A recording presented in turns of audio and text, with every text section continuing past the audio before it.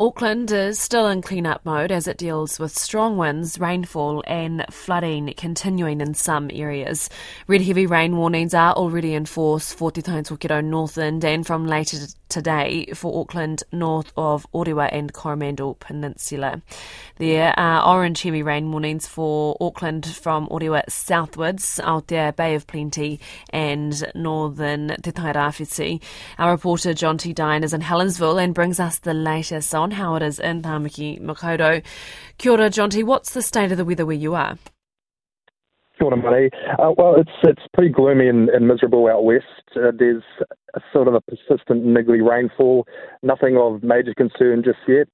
But of course, it's very wet, so it's not going to take much to cause some issues. And where have you been this morning? I spent the morning on the North Shore, a lot of time in Glenfield, which was hit particularly hard on Friday. Again, it was not raining at the time, but locals are preparing for more rain, which is forecast. What have you been seeing in terms of the roads and the clean-up on the ground in the areas you've been? Mm-hmm. Well, a lot to be cleaned up.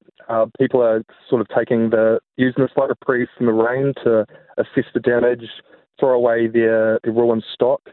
Some buildings, like many across Tāmaki Makaurau, have been stickered.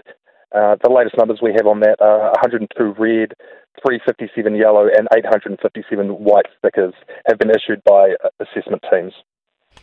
It's Tuesday, obviously this all kicked off on Friday. John T, how are people feeling? What have they been telling you?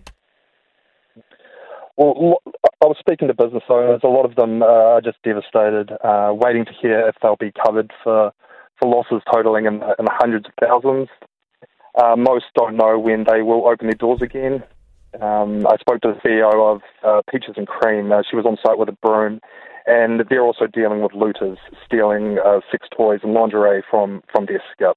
So they're dealing with a lot. Yeah, there's been all sorts of looting across the city, as I understand. John T. Hey, John T, thanks so much for your update, and please do stay safe out there as the rain continues to worsen. That was John T. Dine, our reporter in Helensville.